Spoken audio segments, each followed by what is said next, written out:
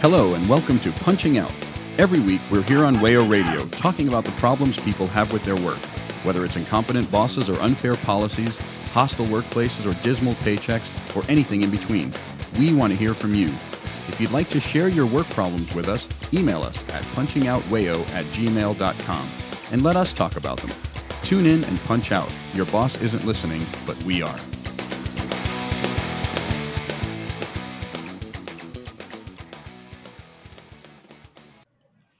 Hello and welcome to Punching Out. I'm Ryan, joined today by Rich. Hey, good to be back. And Jen. Hi, good to be here. We're going to talk today about something that you might not be familiar with, but which is the 100th anniversary of this event is coming up, and it's actually something pretty major in American history. It is the largest armed uprising since the American Civil War on U.S. soil. It is the Battle of Blair Mountain, which took place in West Virginia in August 1921, and really was the height of the Cold Wars that took place in that part of the country during that time of the 20th century. My knowledge on this is, cobbled together from Wikipedia, but the two of you do know something more about what all happened. Rich, maybe it'd be best to start with you. Where does this all come from? Why did things get so violent in West Virginia in 1921? You might be familiar with the expression from journalism, don't pick fights with people who buy ink by the barrel. I think a similar expression is don't pick fights with people who use dynamite by the ton. These miners for the previous almost 50 years had been fighting a long battle against capitalists who were trying to, really suppress their wages, really limit their earning power, and really try to govern, how they worked in the mines themselves. And the reason these wars lasted so long, in part, was because it was very difficult for the coal operators to impose work rules on the coal mines. That is to say, unlike in a factory, unlike an office, you can't really monitor someone when they're underground. They're kind of left to their own devices, their own sort of wisdom and knowledge of how to work a mine, and attempts to regulate that are met with predictable responses. I can certainly go into the work of coal mining later if you want, but suffice to say, these were fiercely independent people, used to working it for themselves and determined to claim as much value from the hard, dangerous work they did as possible. And the result of this was a really sustained series of wars across American coal fields in the Appalachians, in particular, but also in places like Colorado, that really climaxed in 1921 at Blair Mountain. This was the real, almost volcanic explosion of a long series of violent conflicts. And wars really is the right word for them. These were gunfights fought between miners and often the local police or a detective agency or the army itself. In some cases, we talked a couple of years ago now on this show about the anthracite strike in Pennsylvania in 1903, which turned violent. This is a period of American history where it was not uncommon to see these labor conflicts turn into, bloody feud. And with Blair Mountain in particular, one of the things that I think gets overlooked is a lot of the miners involved were World War I veterans. One, they still had their World War I weapons. They held on to their rifles from that conflict. And for what their thought process was at the time, they had fought the war to end all wars. At the time, that's what the thinking of World War I was. And then to come home and have to fight these battles for your own basic liberties, I think that put a lot of extra weight on it for them, I would imagine. To have fought abroad and then to come home and only a few years later have to fight here. Yeah, definitely. Maybe something to rethink when it comes to letting veterans keep all their weapons. Could be. Well, in this case, it's important. Coal, as you can imagine, was a vital war industry. I mean, it was just vital to everything. That's what's so interesting about coal is that you need it for to power everything about the Industrial Revolution. So like the bituminous coal they're mining in West Virginia is used from everything from, powering the trains that carried it out of the mountains to making the iron and the steel, manufactured those trains, right down to the very level of providing the cooking fuel for the women whose unpaid labor, made it possible for their men to work underground for 12 hours a day, digging this coal up in the first place, to wash their clothes and provide them with their meals as well. So from everywhere to the, sort of petty consumer to the big massive industrial consumer, coal was just an ubiquitous part of their life. And because it was so important, not just as a war industry, but, as a domestic industry, during the war, the Wilson administration bought labor peace basically by regulating prices and regulating labor conditions, more or less in the benefit of the miners. And so, just to build on Jen's point, not only was it that they returned home after this war to end all wars, they returned home to a Wilson administration that suddenly no longer cared about these things, that removed all the wartime regulations, basically set things back to the laissez-faire, let the operators determine prices and wages like they had before the war. And the response was, predictable. There was a massive uprising, not just in the coal fields, but nationwide. Period 1919-1920 is known as a Red Scare. It's also a general strike. There's a strike wave across the country that's feeding into this broader context of what happens in the Appalachian coal fields as well. Definitely. This isn't something that I think a lot of people hear about in history books and history classes today. It's something that has sort of gotten buried under the rug in some respects, as far as the things that shaped this country to be the way it is now. And yet here we have these, real battles that, nobody talks about effectively in mainstream coverage. Yeah, one of the things that my work in this area came from is an anger that I had not learned about it sooner. I received what I believe to be a pretty good education in American history. It's, everyone in my family is very interested in American history, and I didn't hear this even mentioned until I was, 24, 25 years old. I saw it in passing somewhere online, and I was like, hey, what's that? And it's one of those things where the deeper you dig, the angrier you get, because you're just like, how have they not discussed this ever with me here in New York, in a northern area? I'm sure in West Virginia, this is part of the common education. But here it was just never mentioned. Blair Mountain itself is on the National Register of Historical Places, but it's not a tourist attraction the way like Gettysburg or Antietam are. It's not part of that common American heritage we get taught, for sure. And probably it should be. And only a few years ago they were actually fighting to have it removed from the Register of Historic Places so they could mine coal there again. Yep. Because we don't learn. Right. Now, to sort of set the stage for what took place in 1921, you have to look at sort of the conditions that these miners were operating under. Obviously, coal mining is backbreaking work.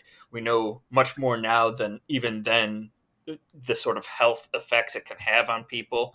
But even then, it was understood that miners' lives were not going to be pleasant. They were going to end up covered in soot and, working in the dark underground for these long shifts, because this was in a pre-1935 America where your right to a union was not guaranteed. And in fact, many towns and companies in West Virginia banned people who were parts of unions. It was something that you could lose your job and in a company town lose your residence for.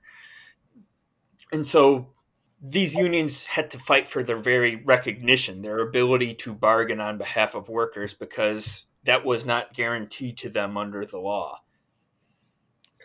Yeah, one of the big recurring things you see is those yellow dog contracts where to even get the job, you have to promise that you will not join the union or fraternize with members of the union, which is just such a heavy blow to have to overcome to begin with, even to get to that point where you can actually start collectively bargaining.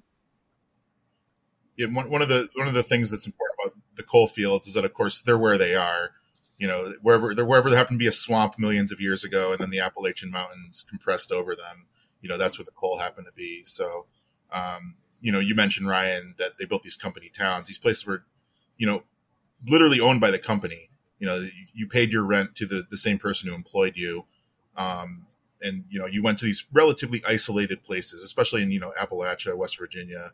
The only rail lines out of towns are the ones hauling the coal. So if you lost your job, by doing something like, joining a union, you also got thrown out of your home. And you also got blacklisted. So if you try to get a coal mining job in the next town over, even if it was a different coal operator working the mine, your name was on that list. And they just wouldn't hire you. And so, what you see in 1920, 1921 is a major campaign by the United Mine Workers of America under its new president at the time, John L. Lewis, whose name, would become famous in the 1930s as one of the founders of the CIO, attempting to organize those southern West Virginia coal fields, which had resisted unions for so long, was one of his key early campaigns, and sets the stage for this conflict. And that's not to say that this was a union swooping in and trying to force unionism on people who didn't want it. These were miners who are what organizers would now call a hot shop. That is to say, they wanted a union, and the United Mine Workers of America was the most prominent coal miners union at the time. And so, there was kind of a shared interest in building union power in Logan County and Mingo County and, elsewhere in southwestern West Virginia. And I think that's a good note about, the mines are where they are. This is where the coal is, which meant that West Virginia in particular was situated sort of in the middle of some other union areas, like in Pennsylvania, Ohio, and Kentucky, where they had made progress a lot sooner. So they could sort of see their neighbors just across the border and say, hey, we want that for ourselves. This is what we want to participate in. Talk a bit about some of the historical figures in all this conflict. Rich, you mentioned John L. Lewis, who would go on to found the CIO, but this in West Virginia here, there's also you see Mother Jones, who her name is now being used for a publication that some would say does not deserve her name. But what can we say about the figures involved in this conflict? So one of the really big figures who has almost been mythologized in the region is a Sheriff Sid Hatfield, who was a local sheriff who became an icon to the miners just for being on their side, which is something that you could not at all take for granted with the local law enforcement. He was a hero to the miners, in part because a lot of times if there was an eviction to be carried out, if a family was to be kicked out of their homes, he would simply refuse to do it. Sometimes it is literally that simple. You just say, no, I don't want any part of that. But he, unfortunately, was assassinated on the footsteps of the McDowell County Courthouse by members of the Baldwin Felts Detective Agency after he was put on trial for refusing to carry out an eviction. And that was another boiling point that was reached, was that not only had they had lost someone who had stood up for them, it was done brazenly in public. His wife was next to him and was nearly killed. It was an incredibly dramatic moment, and a point where I think you sort of reach that tipping point. Like, there's no going back once you've done that. Yeah, with Sid Hatfield in particular, like, he really, like you said, he was the kind of exception to the rule that the sheriffs worked for the coal companies. And the reason he was on the footsteps in the county courthouse that day was because he was on trial for his role in the Matewan massacre, which is when he and other miners got into a gunfight with those private detectives from Baldwin Felts in the town of Matewan, West Virginia, over a separate incident related to the Coalfield massacre. So the tensions over Matewan and what happened there, and then the fact that these Baldwin Felts agents gunned him down in public and were not going to face any consequences for it at all, contributed to this sense of grievance, and the sense that we have to take this into our own hands if we're going to win a union, as well. And just as a brief aside, speaking to the pop culture element of this, Matewan was a movie in the late 1980s that features Sid Hatfield as one of its protagonists, and the United Mine Workers organizer. I forget the name of the character now. As one of the other major protagonists, a rare labor movie in American history that I think that is worthwhile seeing. Ryan, you asked about Mother Jones. For sure, Mother Jones was another key figure in the labor wars, particularly the coal wars of the late 19th century. She was a fiery, charismatic public speaker who made her reputation for really whipping crowds up and whipping union membership up through the sheer force of her rhetoric and her personality. She could show up at a place and basically convince everyone there that the best means for them to go forward were to join the union. And so even though she was 83 years old in 1921, when she showed up in the southern West Virginia coal field, she was still as fiery and charismatic as ever. And she played it. She was sent there for that purpose. That was her job, was to kind of like be the avant-garde of the union movement in an area, really whip up that support, build up that membership and prepare the men to fight. And actually that put her in an awkward position, because when the men were like, listened to her too well and were like, let's take our World War I weapons and form an army and, then go invade and go in Logan County. She's like, no, don't do that. You're going to get outgunned. But unfortunately, in that respect, did not listen to her. But otherwise, a very significant figure in the labor movement. Yeah, whose name, of course, does deserve to be divorced from that liberal rag that unfortunately carries her name to this day. Yeah, and I think that moment when she said, "No, you cannot do this. Lay down your weapons. Go home. Do not try to do this." A lot of the men took that as kind of a betrayal. They thought that, she was going back on what she had promised them, on what they had interpreted as what she wanted them to do. There's a great book on the topic written by a William Blizzard, the son of Bill Blizzard, who was one of the leaders at the time, where when Mother Jones said to lay down your weapons and go home, there was no greater loss of morale than that moment. Because this was the woman who had led them up to that point and had promised them so much. Now, you both have mentioned now this Baldwin Felts Detective Agency. What are we talking about when we say detective agency in this context? Because these aren't police officers exactly. They aren't agents of the state. What is the Baldwin Felts Detective Agency? Pinkertons by another name, effectively. They're off-brand Pinkertons. But they were so hated in the town. They were referred to as the company gun thugs, because they were effectively private mercenaries that the company would bring in to enact their will. They were paramilitary, para law enforcement agencies. They were not there to solve crimes. They were just there to cause problems. They were there to do crimes. We've done a few episodes on the Pinkertons. And yeah, that's right. That's what they were. They're like if the FBI and CIA were combined together into one private organization run by the coal organizations, or hired by the coal organizations, I should say. And their job wasn't to, their job was to do things like infiltrate unions, act as agents provocateur, do everything in their power to like disempower and discredit the unions so the coal operators could continue to run open shop mines. I think Jen eloquently said they were very hated figures for that, and were almost more out of control than even the Pinkertons were, as you can see in kind of like the gunfights at Matewan and the county courthouse steps. Yeah. Could you go into a bit more detail about Matewan and what happened there? Yeah, so in Matewan, they had brought in these agents, Baldwin Felts agents, and they were carrying out evictions, like you noted, with it being a company town. The company owned your housing, and they could evict you at any time, for any reason they wanted, effectively.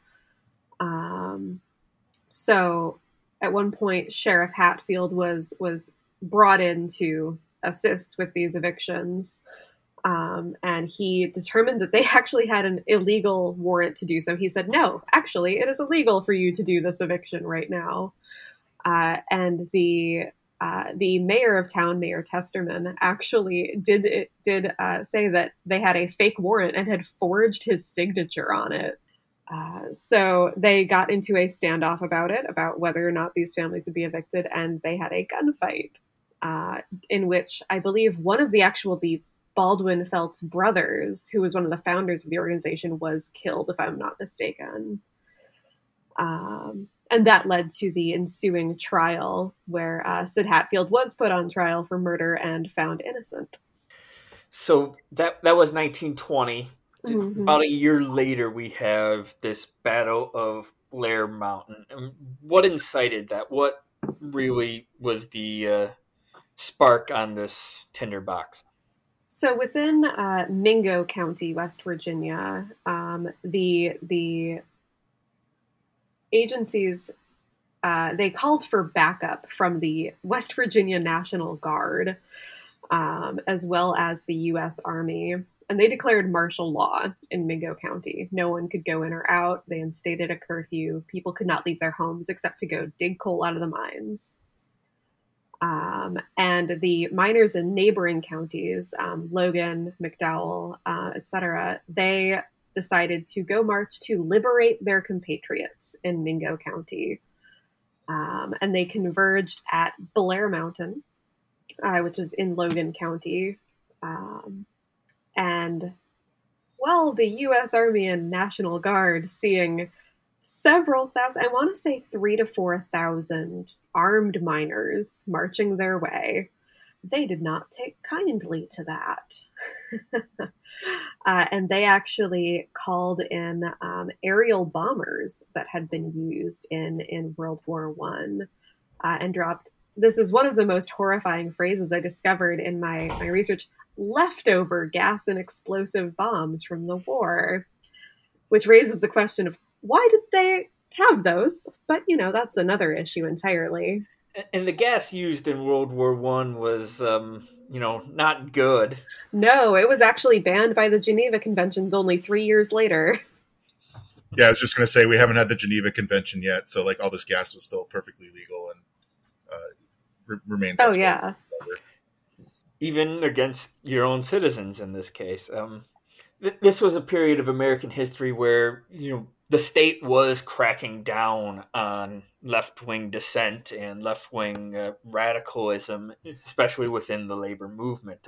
Just a couple years before, you saw the Palmer raids led by Woodrow Wilson to sort of root out anarchists from within these labor organizations. This is, Rich, you talked about the first Red Scare. This is that period of history. So the workers here are really up against it. They have not just their companies to fight against, not just their companies' mercenaries to fight against, but the government itself, which is not very receptive to their calls for union recognition and better working conditions.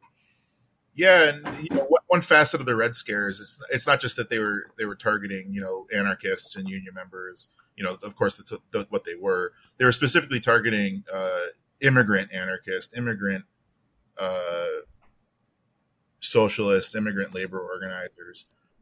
People like Emma Goldman, who was born in Europe and became an anarchist as an immigrant in the United States, was expelled to the Soviet Union famously. Big Bill Haywood, who was not. Was nonetheless exiled from the country. It's important to understand, even in the coal fields of West Virginia, this was a multi-ethnic, multiracial working class working the coal mines. There was a large Italian board population there. There was a large population of Black Americans who migrated into West Virginia to work these coal fields as well. And so part of what was so scary for the United States government was the thought of these foreign-born, quote-unquote ethnic whites and native-born Black Americans forming together into these multiracial unions, and building, a sort of countermeasure to white Anglo-Saxon Protestant supremacy. That was the norm at the time. And so, that's why, you see the National Guard come out. That's why you see the Army Air Force, I guess it was still at the time, and Billy Mitchell, provide airplanes to observe and then, of course, bomb the striking miners. One thing that struck me from reading the sources was it wasn't just people from West Virginia coming together. It was miners from Ohio and Kentucky were also converging in solidarity to join these, kind of makeshift militias they formed, several thousand men working together to, hold lines and, fight kind of like trench warfares, except in the hollers of West Virginia instead of, the fields of Eastern France. Yeah, one thing that I do love to build on that note about it being a multiracial, multi-ethnic type of environment, a lot of people do tend to assume that, it was just all white men. It absolutely wasn't. And that, many of them who we see as white now were not perceived as white at the time. But only a year or two after the battle, the United Mine Workers actually, at their national convention, they had put in a clause of their union membership that you could not be a member of their union and the KKK. They actually, that was when they expelled all KKK members from their union membership in 1922 or 23, which is pretty early to start seeing things like that. So it's another one of those things that people sort of have that preconceived notion that is just blatantly not true for the time.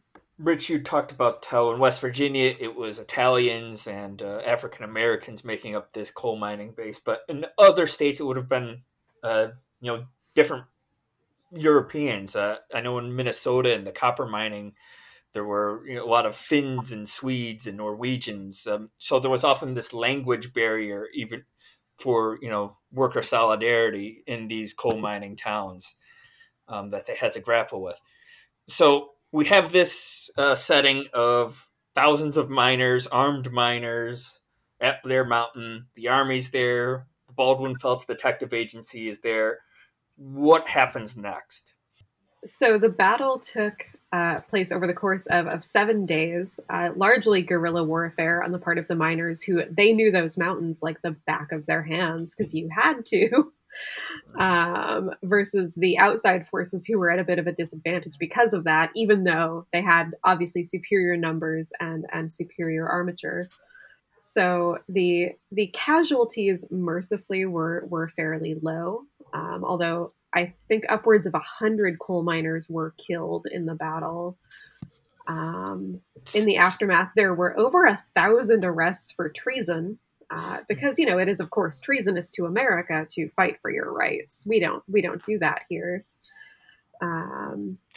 When you describe casualties as being pretty low and also over 100 killed, it sort of gives a sense of the scope of this fighting. Yeah, absolutely. It was at least over 3,000 miners. So I think to quote unquote get away with as few deaths as they had, as horrible as that sounds, is kind of miraculous given what they were up against. Just for listeners, imagine if 100 workers were killed in a strike today and the sort of reaction that would get. How would people respond? And now 100 years later, this is something that you probably haven't heard of. Mm-hmm.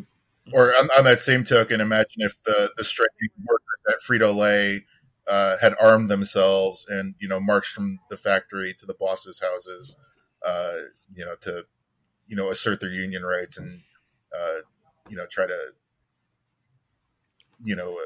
assert their rights as Americans, or as, basic workers. Imagine the kind of outrage you would see from the press. And would it surprise you to learn that in 1921 that the press was almost in lockstep against this mob of armed workers daring to defy the federal government? If you look in the sources, the only real sources of support for for these workers was, unsurprisingly, in the socialist newspapers that still existed in 1921. Just for listeners who might not be aware, Frito-Lay workers in Topeka, Kansas are on strike, protesting over 84-hour weeks that they have to work there, not having any off days. Those are 12 hours, 7 days a week in, hot, humid conditions in a warehouse in Kansas. Our solidarity with them, of course. Back to, the history at hand, so to speak.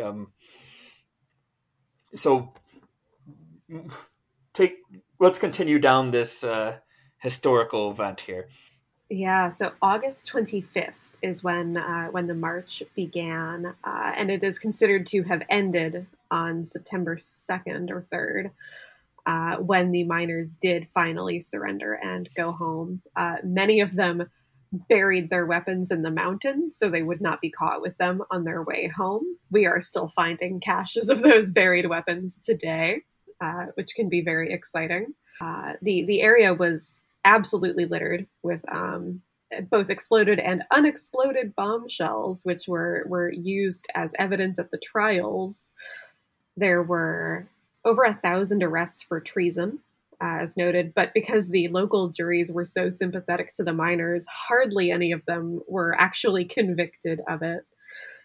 And it was a real blow because it was definitely considered a loss. I mean, the miners did not get their demands. They did not get safer conditions out of this. The coal operators were uncowed and unabashed to keep treating their workers like worse than animals. So it was a big setback in the region. Yeah, you mentioned that the bombs were used as evidence. They were often used as evidence for acquittal, actually. There's a famous picture of the miners kind of displaying one of the bombs that were dropped on them. That it was either exploded and was just the remaining shell fragments, or like an unexploded piece of ordnance, which I wouldn't bring into a courtroom, but they were tougher back then, I guess. But then they would present these before the juries, be like, "This is what they dropped on us," I think one of my favorite facts that I learned in all of this, one of those things that's just, people have always been people. At one point, when a bunch of the men were scheduled to be put on trial, they actually played a baseball game against the local minor league team. And the announcers, in announcing the miners' positions, would also announce how much their bail was. Bill Blizzard, shortstop, bail set at $33,000. And I'm like, you know what? People have always been people. The idea of these same miners being involved in literally minor league baseball is, something. Now, you talked about the trials that took place after, with 1,000 people arrested on charges that went as high as treason. Something that struck me in reading about this is that, for the most part, they didn't spend very long in prison at all. I think by 1925, all of them were out of prison, which is like another thing where, if you consider that in the context of our current laws and our current attitudes towards this sort of thing, these people would have spent their entire lives behind bars in all likelihood had it happened today. It's sort of striking the disparity there. Yeah, absolutely. One of the wildest quotes I think I found was from the deputy governor of West Virginia at the time, who had said something, "This is America. We can't fight the government." And it's like, do you hear yourself, sir? But yeah, I think some of that is what led to those short sentence times, is this idea of there is kind of an American virtue of rising up against the government. And I think they held some more of that than we do today. And a jury of their peers at the time would have been people also living in these mining towns. Yes. And also, having no favoritism towards the companies involved. Absolutely. And then, something, also worth considering too is like the fact that Jen mentioned the mining companies won. And so, there was no need to like set an example or like, make a display of punishment. They defeated the miners thoroughly. And so, even the ones who, did get guilty pleas or were found guilty of, whatever crimes were the state tried to tack onto them, they could afford to let them go and reasonably expect that they wouldn't return to their revolutionary ways when they returned back home. It was thought of as scaring them straight in a way. Yeah.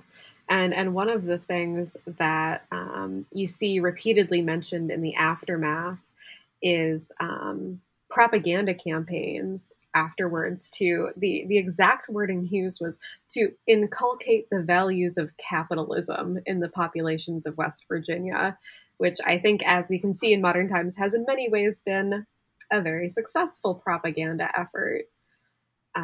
But I think one of the reasons it's so important to talk about this is because we know that it wasn't always like that, and it doesn't always have to be like that.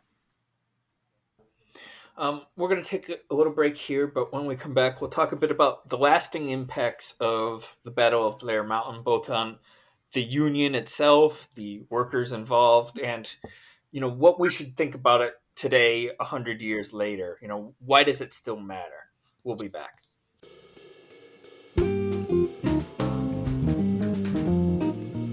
You're listening to Punching Out on WAYO-LP Rochester. If you'd like to continue slacking off, you can find all of our past episodes on iTunes and SoundCloud. Remember, your boss isn't listening, but we are.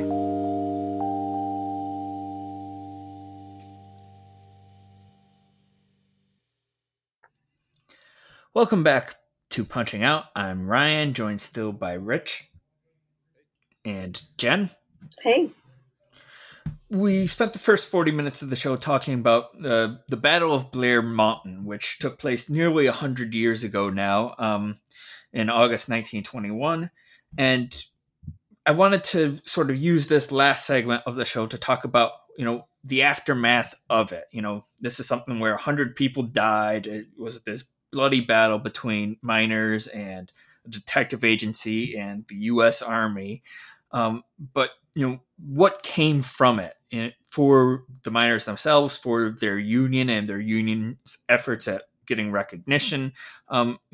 What happened to the United Mine Workers following the Battle of Blair Mountain? So in the aftermath of Blair Mountain, the leader, John L. Lewis, of the United Mine Workers, was facing the fact that they had suffered a catastrophic defeat, and had to start thinking about tactics that would allow them to win against a government that, as they saw very plainly in 1921, was willing to gas and bomb mine workers in order to force them to continue digging coal.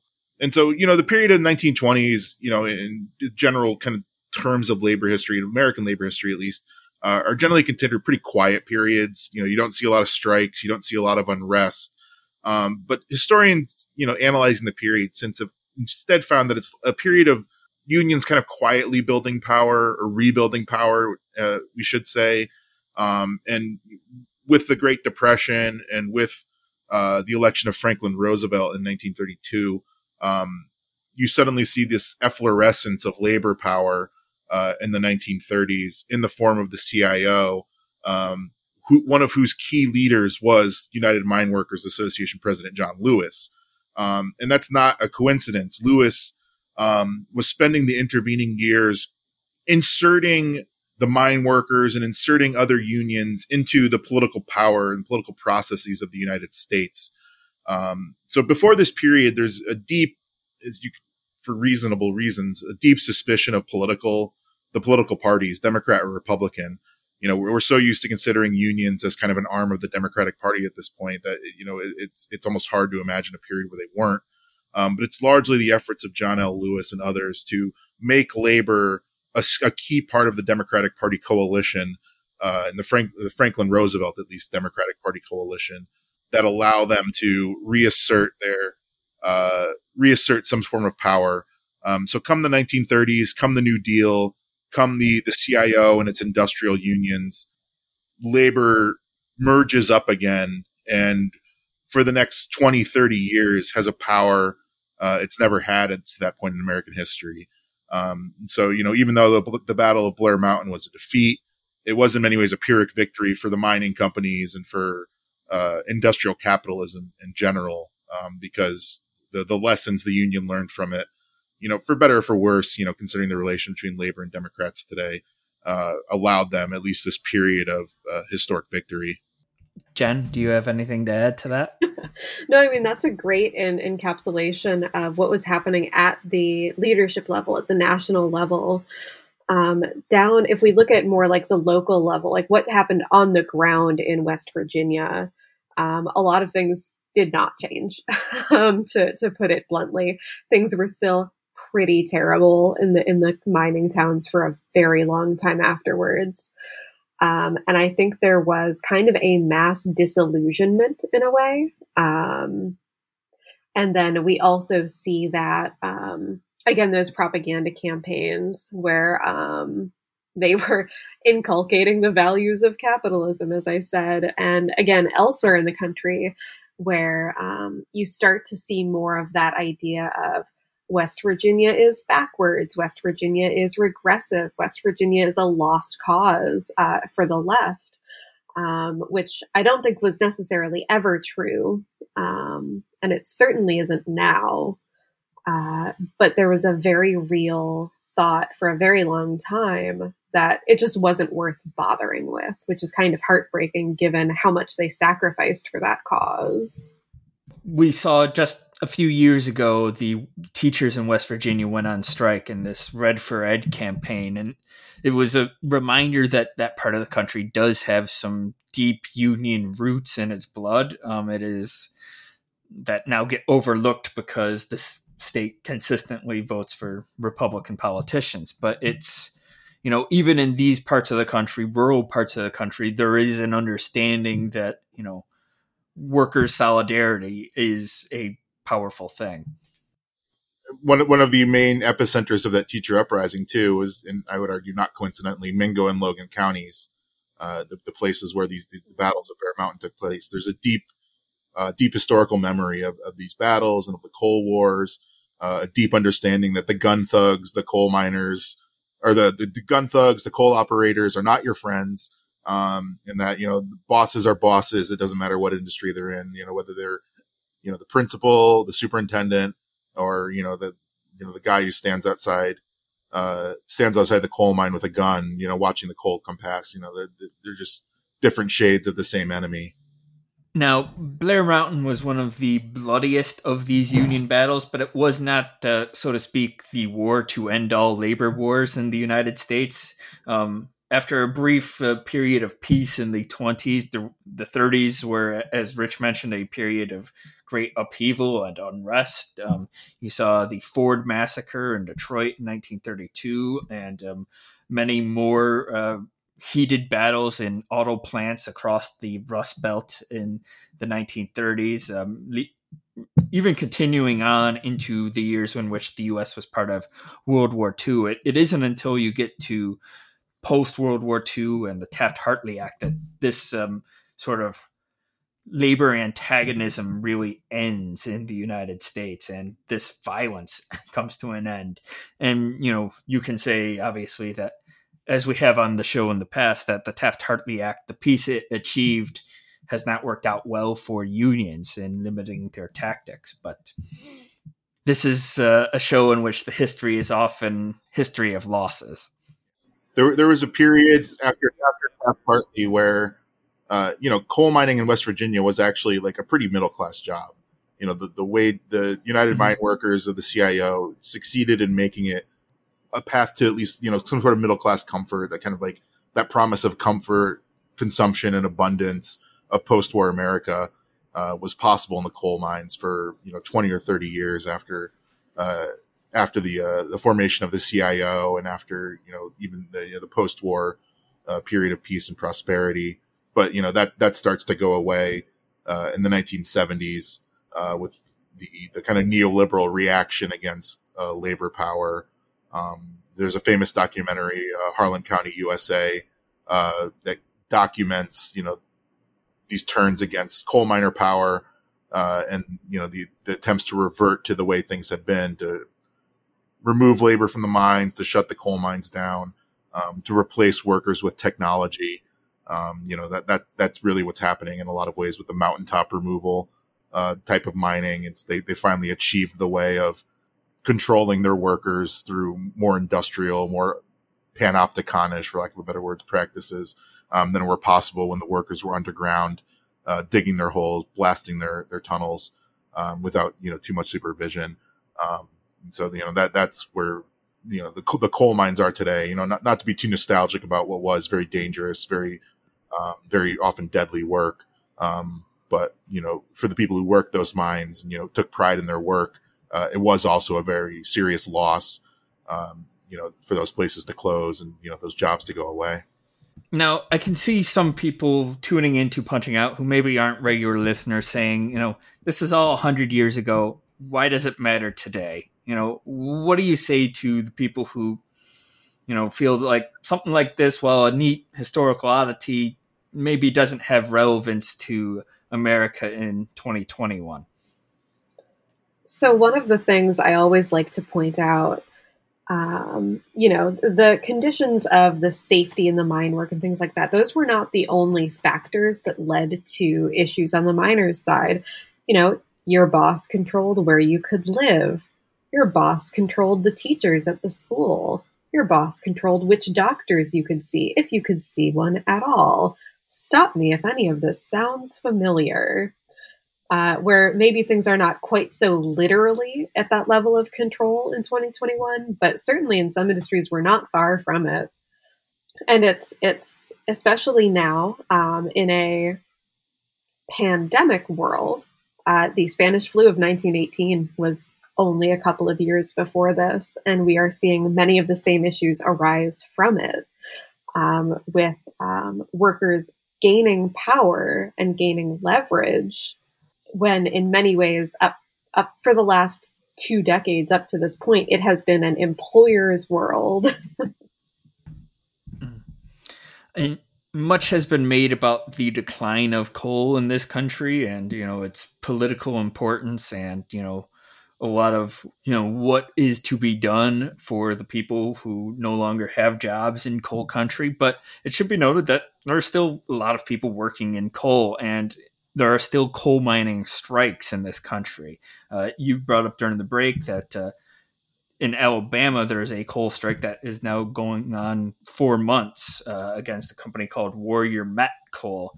1,100 coal miners represented by the United Mine Workers of America, have been on strike protesting for a lot of these same issues, better pay, better conditions, trying to squeeze a little bit more out of the employer who squeezes so much from them.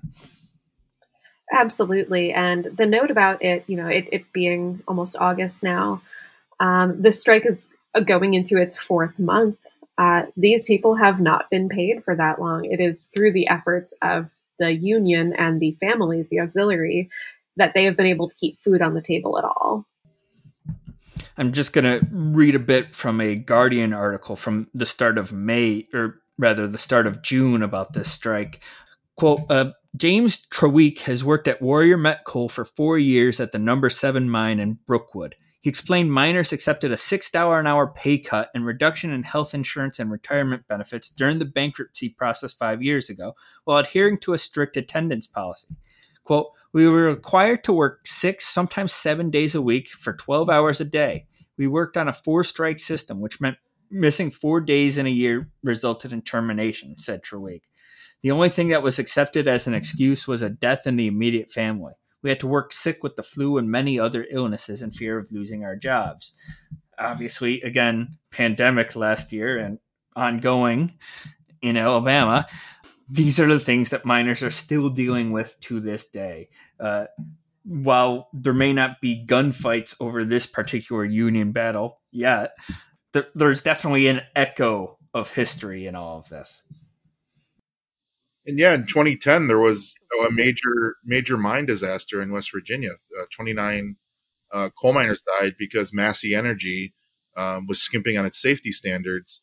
And, just like with, the Baldwin Felts workers or the Baldwin Felts detectives, acting with impunity, the CEO of the company, was found guilty of a misdemeanor, and even then he had that charge overthrown. And so, these kinds of safety violations are still omnipresent. The coal companies still act like all these other extraction companies typically do, which is to say, suppress the workers, keep wages low, get as much value as they possibly can from the extraction of these natural resources, and leave behind only a wasteland of black lung and destroyed environments when the minerals are gone. And you see it even not in extraction industries. One of the big points of contention was that if there was a mine accident in 1921, they would not be permitted to go in and look for survivors. It was right back to work. And we see with the Frito-Lay strike, one of the issues was that a man died on the line and they just carried his body out and kept working. They were not able to shut down the line for the day, which when you think about the human toll on that, like the mental cost of that, I think that's universal, whether it's 100 years ago or today. Just to tie a bow on the mine disaster that Rich mentioned, after getting off on a technicality, Don Blankenship, the CEO of Massey Energy, responsible for the deaths of 29 miners, ran for Senate in West Virginia, largely on the platform of him having been persecuted under the Obama administration. He did not win, but there's no end to the ego of coal barons, I guess. Absolutely. We have seen that time and time again, unfortunately. And so you have to be wary when the leader of any company is touting themselves, because there's a lot of bodies often left in their wake in one industry after another. Now, Jen, how is it that you come to know so much about Blair Mountain? You've mentioned your research at a couple points during this episode, but what led to that research? And so I am actually, by trade, I am a game designer. This sounds like a weird segue, but I had encountered this actually originally through poetry. There is a fantastic book called Kettle Bottom by Diane Gilliam Fisher. She is a miner's daughter and granddaughter, and she wrote poetry from the perspective of people at this time. And one of the things about poetry that you have over nonfiction, I think it gets to the emotional truth of the situation a lot faster. And from there, I was inspired to make a tabletop role-playing game inspired by the Battle of Blair Mountain and the year leading up to it, in which you take on the role of coal miners and their loved ones, because it's never just the workers who are hurt in these situations, it's entire communities. And you play out the events leading up to the battle, and you do your best to take care of each other in this horrific, uncaring circumstance. So for me, it really came from a place of wanting to increase awareness and increase empathy for what has happened here and what continues to happen. Yeah. Now, what's the name of this game? Yes, the game is called The Price of Coal. We're very clever that way with the allusion to the human cost as well. Yeah. And that is going to be on Kickstarter August 25th. Very cool. Before we end this show, we do have a few minutes left before the top of the hour. Do we have final thoughts on the legacy of the Battle of Blair Mountain and what listeners should take away from all of this? Yeah, coal has a bad reputation nowadays because it's not a green energy source, and that's certainly very true. It's a pollutant. It's a carbon intensifier. All the coal that remains in the ground should stay in the ground. But that doesn't mean that there isn't still mining that's going to be happening. To think in a global perspective, the green energy sources that, the future is going to depend upon are primarily lithium, primarily other minerals that are going to be pulled from the ground by people working under conditions not very differently from the coal miners who fought the battles of Blair Mountain. So it behooves us as people interested in the rights of workers to stand in solidarity with people who are still going to be in these extraction industries, to ensure that they work under the safest conditions possible, and to ensure that they get the most benefit possible from the work they do. Mineral companies shouldn't benefit from, just having private property rights over the minerals they extract, or having the capitalization to invest, in these kinds of extraction industries. The people who do the work are the ones who matter, and people who should, reap the benefits of that labor. So, insofar as the lessons we draw from Blair Mountain are the same as the lessons we draw from every labor conflict, it's that we should always stand in solidarity with our fellow workers of the working class, no matter what industry they are in. Yeah, definitely well said. And the only thing I would add is that it's so easy for us, especially like here in the North and other regions, it's very easy to be dismissive of West Virginia or of other rural areas. It's very easy to say, write them off as a lost cause. And I would encourage people to stop and think about who benefits when you do that, because it is not the cause. That's very well put by both of you. We're going to have to end this conversation here, but I've certainly learned a lot from it. I hope listeners have as well. For this week on Punching Out, I'm Ryan. I'm Rich. Looking forward to playing Jen's game. And I am Jen. Thank you so much for having me. This is Punching Out.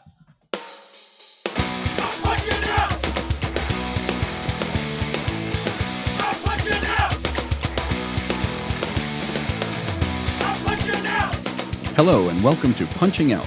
Every week we're here on WAYO Radio talking about the problems people have with their work, whether it's incompetent bosses or unfair policies, hostile workplaces or dismal paychecks, or anything in between.